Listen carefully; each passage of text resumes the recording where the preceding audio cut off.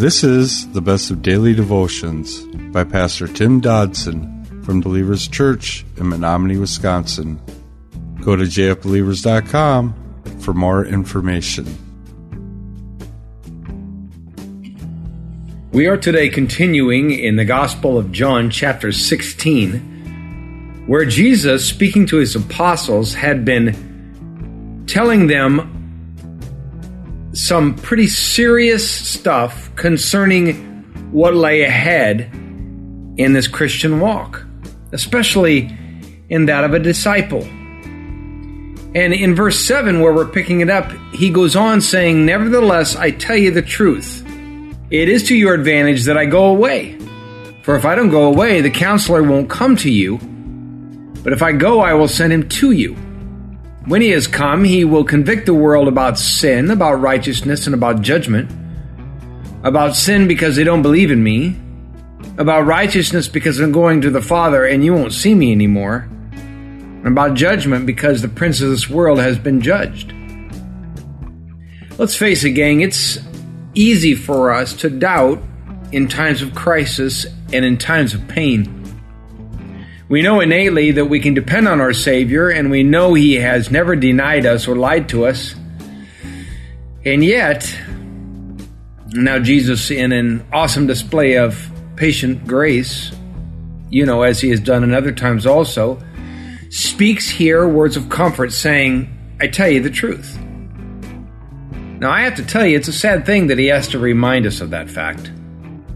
Most of the time, we're a sad lot, aren't we? And yes, misery does love company. I take a perverse comfort in knowing that when it comes to doubting, I am in the company of the original 12 apostles themselves. Now, that certainly isn't a way to excuse my doubting because it's a sin, plain and simple, but I appreciate the grace, thank you. It seemed incredulous to the apostles, as it would no doubt for us today, that it would actually be to their advantage, as well as ours, that Jesus would go away. I guess that defied logic. Yet how often does God do things that doesn't make sense to us? Jesus knew that in the earthly realm, the Holy Spirit could do and would do more than He ever could do in a human body. Because the body of Jesus was only in one place and interacting on a finite basis.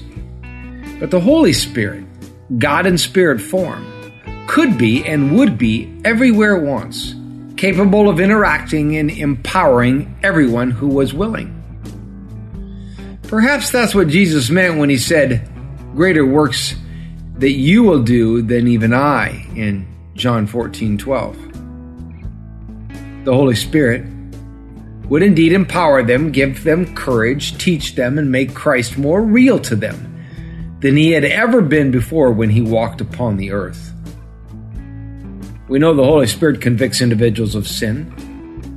But this passage goes beyond that. It says the Holy Spirit convicts the world. How is that possible? Well, by just simply being here. Because had Christ been received as the Messiah King, things certainly would have been different. So today, the Holy Spirit exists among us. It is He who brings the understanding of man's sin and his guilt, his mortality, even the coming judgment of each of us as well as the mankind as a whole. You see, man refused Jesus, and so the Holy Spirit's presence exists as a witness to their crime. The ministry of the Holy Spirit is a convicting and convincing ministry. He convicts of sin and of righteousness and of judgment. Then, through the Word of God and preaching, He convicts men of their sin.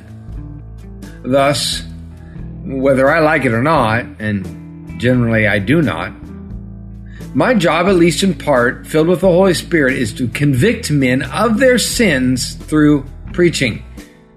But that, I have found, can be a very unpleasant situation for me because I can't figure out a way to do that without creating pain. Such often does not make me a popular guy.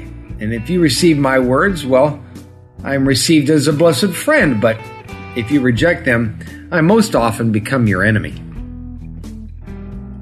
Verse 12 of our text says, "I still have many things to tell you, but you can't bear them now." the Holy Spirit, came to, quote, reprove the world of sin, end quote. Now, the word reprove carries the idea of gathering evidence to either clear one or to support one's legal argument.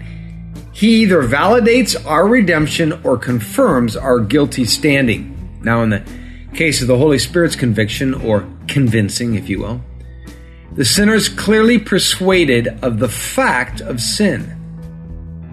There is the awakening that sin will take you further than you want to go and cost you more than you want to pay and keep you longer than you wanted to stay.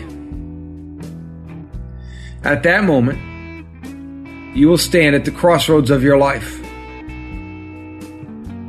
You will believe and salvation plus blessing becomes yours, or you will reject and you will go down a road of lies and denial and division and, of course, pain. Receive, and we are humbled before the glorious Redeemer. Reject, and pride becomes our controller, quite frankly, often blinding us for the rest of our lives. Now, Jesus says that he had so much more he could tell them, but their heads were no doubt swimming at this point. God was always careful, it seemed, to present himself and present his master plan in what I would call a linear methodology. And he did that so that, one, our heads wouldn't explode, but two, so that man would ultimately come to the full understanding of not only our sinful state, but of our utter inability to get out of that state on our own. This is why God dealt with mankind differently in different dispensations, different periods of God's communication and different interactions with mankind. Each of those dispensations connected to the one before it and to the one after it, and they all were designed to lead us, again, in that linear fashion, to a full acknowledgement that we are utterly and hopeless and helpless. That plan, culminated in Christ, our Redeemer, our Savior, the answer to our plight. Paul understood this. He spoke throughout Romans 7 of our desperate situation, only to end that chapter with, "O wretched man that I am, who will deliver me from the body of death? I thank God through Jesus Christ, our Lord." Verse 13 goes on saying, "However, when he, the Spirit of truth, has come, he will guide you into all truth, for he will not speak of himself, but whatever he hears, he will speak. He will declare to you things that are coming. He will glorify me, for he will take from what is mine and will declare it to you. All things that the Father has are mine.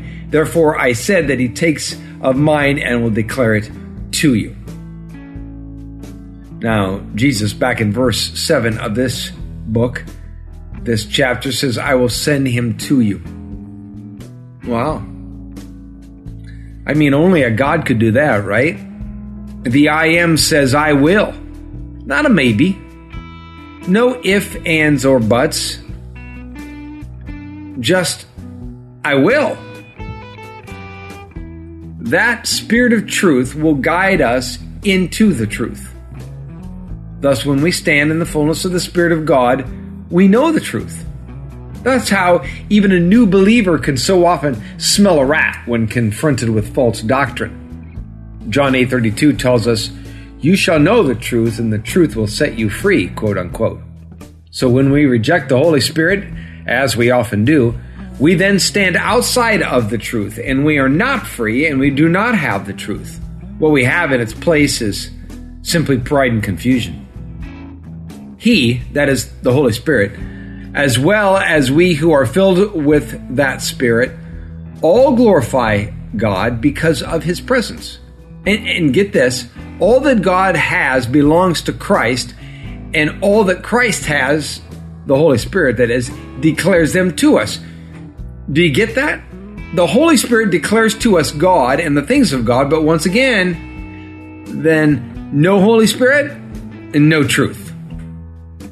Jesus had been warning his apostles concerning the trials that would be coming, both the persecutions from outside the religious world as well as the persecutions that would come from within the religious establishment. Yet when the Lord was speaking, he was telling these anguished apostles to not be troubled. Wow, that's some irony. The one who was soon going to face death by crucifixion was not seeking to be crucified, rather he was comforting others. What an unselfish Redeemer. Now these troubled men, they were having little thought concerning Jesus. Jesus, however, was more concerned in comforting others than comforting himself. Everything was centered upon comforting these apostles. It was for that reason that we are told that the Comforter was sent. The Holy Spirit came as their and our Comforter. It was nearly time now for what I call the crescendo of Jesus' earthly ministry. 3 years had gone by so quickly. It probably seemed just like yesterday that the curtain was raised and John the Baptist uttered those immortal words, "Behold the Lamb of God." The men who sat before Christ that day had surrendered themselves and their lives for the kingdom of God. You see, theirs was not a part-time faith, but rather it was everything to them. While there may have been many questions about life which arose in their hearts, they knew one thing for sure, just as we should, and that is that there will be those who call themselves Christians, and if that is the case, Christ and faith must come first. All of life's decisions and directions were to be filled with that mantra, seek first the kingdom of God. It seems they understood something that we can't seem to get through our heads, and that is, all the rest will be added, all the rest will be taken care of. They had received the call to follow Jesus, and then they received the call to serve Jesus. As we said previously, Jesus made no attempt to soft pedal the cost or the high standard. Despite the good that was done and the glory that was given the kingdom of God through these men's lives, it didn't matter to the Pharisees who attacked them. And you know what? Such facts matter little to the modern Pharisees that are out there attacking us today. That was our daily devotions by Pastor Tim Dodson. To learn more about Tim Dodson or Believers Church, visit jfbelievers.com.